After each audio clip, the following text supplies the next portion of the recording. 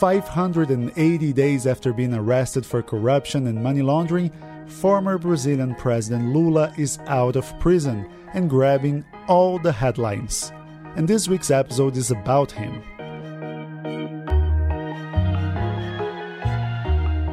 I'm sure it might seem repetitive to once again have another episode about the same guy. This is a weekly podcast and we try to keep our subjects as varied as possible. This is our 85th episode and we've managed to keep our Lula count to just 3, counting this episode. But there's good reason for talking about him. I mean, you cannot understand Brazilian politics without talking about Lula. You can't understand Brazil without knowing his history. Love him or hate him, there's one thing you can take away from the ex-president. His story epitomizes Brazil more than any other politician. It's still not clear how history will treat Lula, and that's a discussion for the future. Now, we have to talk about present-day Lula, because once again, he is a key figure in Brazil's current political moment.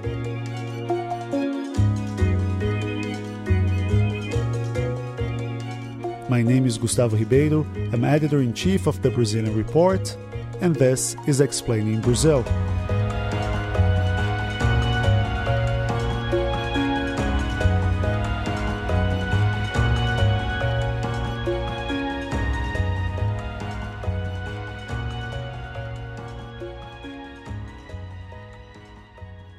Lula is a great storyteller, and not the most modest of human beings.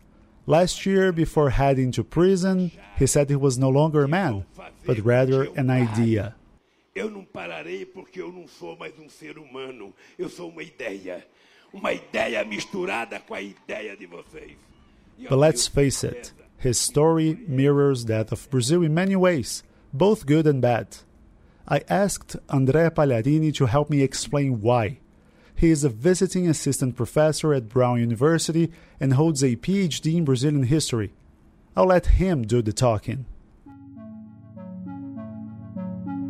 In many ways, Lula's life really is a reflection of the various strands and dynamics and changes of the 20th century in Brazil. From his birth in the impoverished Northeast to the migration he made to the more industrial developing part of the Southeast in São Paulo and its outskirts. This is a trajectory that many of Lula's generation and class shared. And so right away, his sort of origin story, as it were, is one that is relatable to huge swaths of the working class, not only in São Paulo and its outskirts, but sort of primarily there. And then he went on to train to be a factory worker through public training programs, again, that offered sort of ladders of opportunity to many people in this rising working class.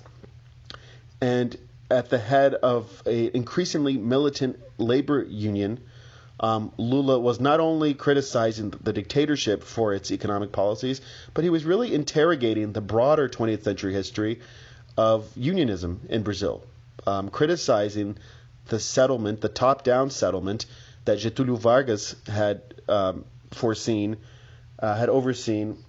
when he was a dictator. So, in short, we really cannot understand the rise and enduring political significance of Lula without understanding him as a product of a transformational century in Brazil that saw the rise of mass politics, the increasing influence of organized labor, and also increasingly the political demand for authentic leadership, for working class leaders, not necessarily top-down members of the elite dictating terms to working people. That had its moment in Brazilian history, right, with Getúlio Vargas overseeing an expansion of the welfare state and labor rights. But by the late 1970s, when Lula is really coming to national prominence, he really represents a shift away from that, demanding that the workers have their own party and that they have their own seat at the table. And that's a major shift.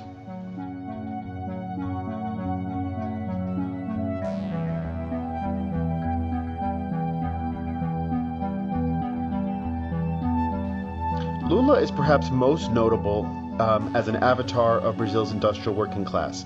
But I think what really sets him apart as a political leader is his unique ability, this unmatched capacity that he has to speak convincingly to different audiences. Eu sei o que é. Domingo de manhã de chuva, com 5 irmãos, na Vila São José em São Caetano, esperando a hora do almoço sem ter bocado de feijão para colocar no fogo. Eu sei o que é isso. So, in other words, when he gets up in the late 1970s addressing striking workers, he's able to seamlessly convince everybody in the audience that he is fighting for them, he is on their side, he is speaking for them, he has their interests in mind. But as the Workers' Party consolidated itself over the course of the 1980s and 1990s, Lula also demonstrated the ability to speak to members of the financial elite, the media elite, the political elite, the political establishment, to convince them that what he was really offering was a political strategy to address endemic poverty in Brazil while not necessarily sort of shattering the fortunes of the country's establishment.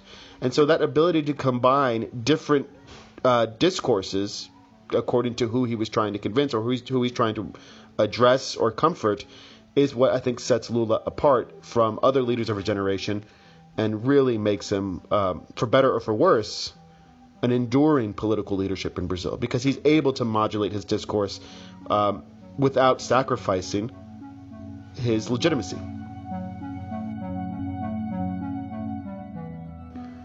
There is no doubt that during his time in office, Lula benefited from a favorable international outlook. The commodities boom, most famously, helped sort of give the fuel to the Brazilian economy needed to invest in innovative social programs. So there's no doubt about that. I think the main source of debate about Lula's legacy is what he decided to do with the windfall of the commodities boom. Most notably, of course, Bolsa Familia, which is a conditional cash transfer program, which international observers all sort of agree and have now attempted to emulate, helped lift millions of Brazilians out of poverty and helped families that were on the edge of starvation, for example, really have a floor to stand on. And in order to, in many cases, begin a slow but careful and steady, and we now see a fragile rise out of absolute poverty. So that is, cannot be overstated, I think, the importance of Bolsa Familia. But there are other areas in which Lula, his government, helped to reshape and refashion Brazilian social life. For example, policies in education completely refashioned the student population of Brazilian higher education, opening the doors to more students of working class and poor backgrounds to go to universities. For example, under Lula, every state in Brazil, for the first time, had its own federal university, had its own public college for people to be able to attend school without having to make the long trip to a different state, to compete with other students for admittance to the best schools. So that huge investment in higher education that transforms society and economy and politics in really important ways.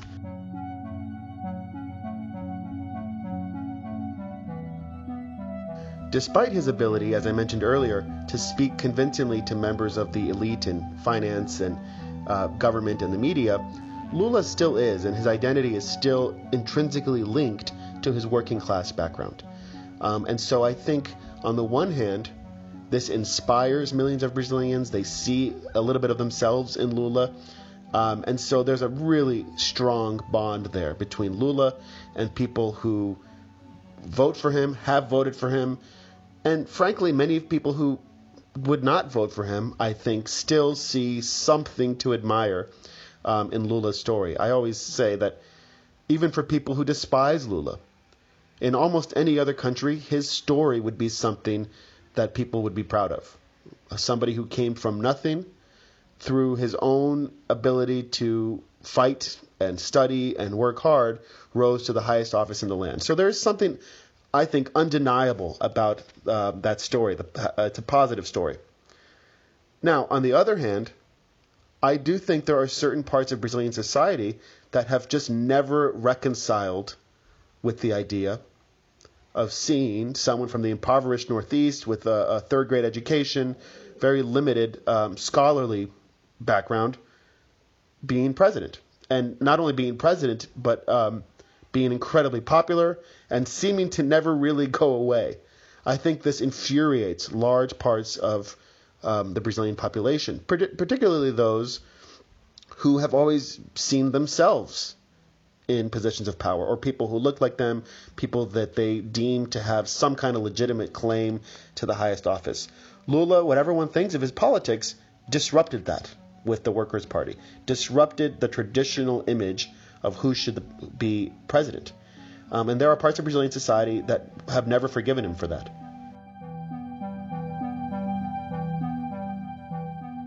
If he had wanted to, at the height of his political strength, he might have argued for constitutional change or sought to continue his time in office indefinitely by amending the Constitution. He might very well have gotten away with it. We'll never know, of course. But the fact that he did not do that, to me, in my opinion, speaks to the fundamental democratic character of Lula as a politician.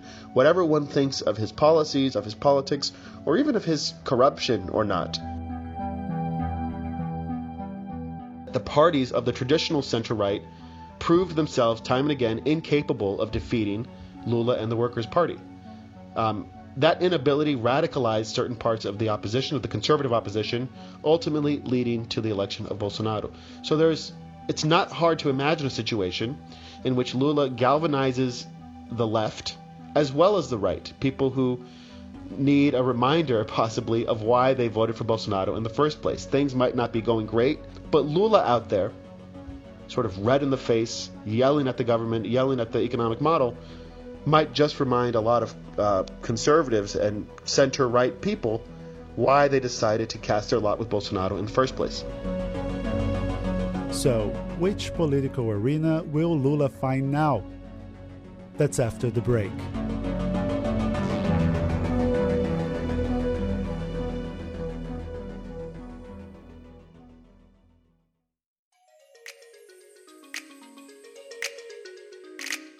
I'm Laura Quirin, co-founder of the Brazilian Report. I'm just dropping by to tell you that it has become much easier to subscribe to the Brazilian Report.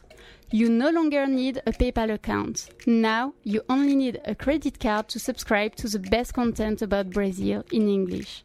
And don't forget that we still have our 7-day free trial system with absolutely no strings attached.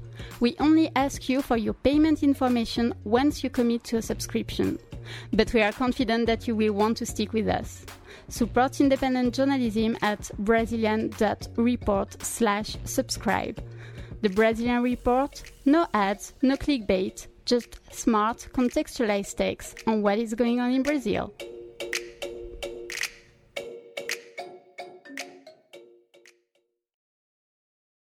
Eles tentaram matar uma ideia. E uma ideia não se mata. Uma ideia não desaparece. Ewan Marshall, hello. Hi, Gustavo.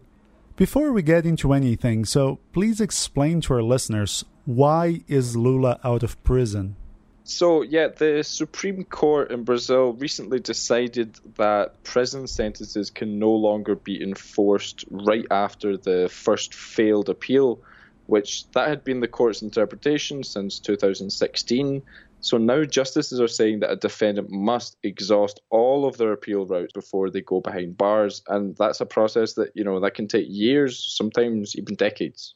And in which stage is Lula's case or cases? Yeah, it's right for you to mention that because Lula is answering multiple corruption cases. For the one that actually put him in jail, he was convicted of receiving a beachfront apartment as a kickback for benefiting construction companies. And that case has been now tried in 3 stages of the justice system. And unless he gets a Supreme Court conviction, Lula will remain free as a bird.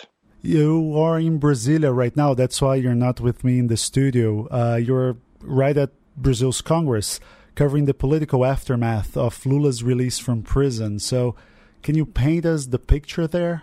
Well, yeah, so as soon as the Supreme Court trial was approaching its end, we're talking last week already, there was a movement began in the House and the Senate to approve a constitutional amendment which would allow defendants to go to jail after a failed appeal. So basically kind of going behind the Supreme Court's back and changing the law to make it so that defendants would have to go to jail after one failed appeal. And, despite it being a quiet week here in Congress due to, we have the BRICS summit, which is happening this week, there was actually plenty of movement and, heated debates and parliamentary commissions on Tuesday to try and get these proposals passed as soon as possible. But the general feeling is that such a change wouldn't actually be possible because the right to the presumption of innocence, as they call it in Brazil, is called an entrenched clause in the Constitution. So that means that the only way to change that would be to rip up the whole Constitution and start over again. But going back to Lula, his first speech out of jail was anything but conciliatory. He called President Jair Bolsonaro a liar. He talked about rotten sections of the justice system which try to criminalize the left. He even called Economy Minister Paulo Guedes a dream crusher.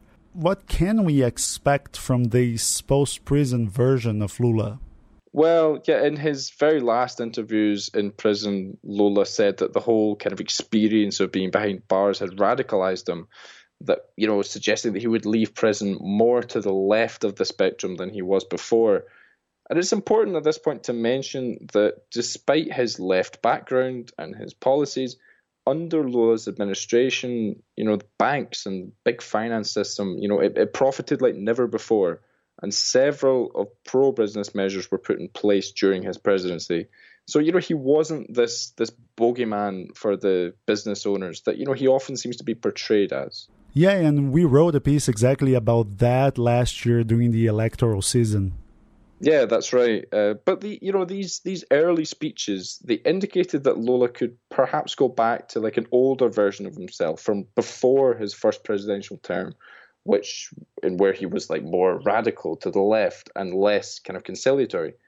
But today I was speaking to the Workers' Party leader in the Senate, Humberto Costa, and he was adamant that Lula's discourse will soon change because he kind of suggested that after he spoke to Lula, that it was clear that this, 580 days in prison, that left him with a lot of like pent-up rage, which is what we saw in the weekend speeches. And so he suggests that now Lula will be now toning down his rhetoric to try to kind of build a wide political front and challenge Jair Bolsonaro. Our colleague Lucas Berti said something interesting to us in the newsroom this week, that November 8th, when Lula was released from prison, that was the first moment the Jair Bolsonaro administration faced any opposition. Yeah, because, for better or worse, Lula is the only political reference on the left at the moment. And out of jail, he automatically draws almost all centre-left and left-wing forces to kind of gravitate around him. The notable exception there being Ciro Gomes, who is the former governor of Ceará, and he ran in the 2018 election. He finished in third. And he made it clear that he now has nothing to do with Lula and he wants nothing to do with Lula in the future. But the rest of the left wing is kind of on the bandwagon at the moment. But, so far, nobody has managed to rise as a credible leader without Lula's blessing. And at this point, no one seems to be that kind of heir apparent of the left. That kind of explains why Lula in prison meant a disoriented opposition. His party got stuck in a free Lula loophole, and without him quarterbacking all the moves, it's like nobody knows what to do or nobody knows how to make voters care. Yeah, and this kind of Lula dependence is definitely a problem for the Workers' Party because he's 74 years old. We can't forget that. And also at this point, he's ineligible for public office for at least 7 years. So the left and the Workers' Party, they've got to start thinking about a transition because the Workers' Party is still the party in Brazil with the most powerful grassroots structure. but it's also at the same time quite a fragile party because, it only has one reference, which is Lula. Yeah, especially a reference that is so polarizing because at the same time that Lula remains Brazil's most popular politician, he's also one of the country's most vilified figures. I participated in a newscast on Al Jazeera, and I mentioned that the upside for Jair Bolsonaro is that now he has his favorite boogeyman back. Do you agree with that? Do you agree that the release of Lula can further radicalize the far right and Jair Bolsonaro's supporters? Yeah, I mean, to some extent, sure. Like you said, Bolsonaro, he's a politician who thrives on conflict. He needs an antagonist to play off of. And, when he doesn't have any, he will create one himself. But now he has this, loathed figure against whom he can now rally his troops. That means we're entering a new era in the Bolsonaro government? Well, it looks that way because, for almost an entire year, Bolsonaro's only real opposition has come from within his own ranks. And even then, his priority agenda was really slow to implement. And with Lula out of jail and in the public spotlight, personally, I'm expecting quite a big change. This podcast was written, prepared, and produced by me, Gustavo Ribeiro. Ewan Marshall edits the final script. Many people write us to say they love this podcast and that they want to contribute with it. So if you're one of these people, it's pretty simple to help Explaining Brazil. Just subscribe to the Brazilian Report, which is the journalistic engine behind this podcast. Every day we have new content about Brazilian politics, finance, society, Latin American affairs, environmental issues, you name it. You can enjoy a 7-day, no-strings-attached free trial before committing to a subscription, and you only need to add your credit card number after you decide to subscribe. And we're pretty confident you will. Go to Brazilian.report/subscribe. That's all for now. See you next week.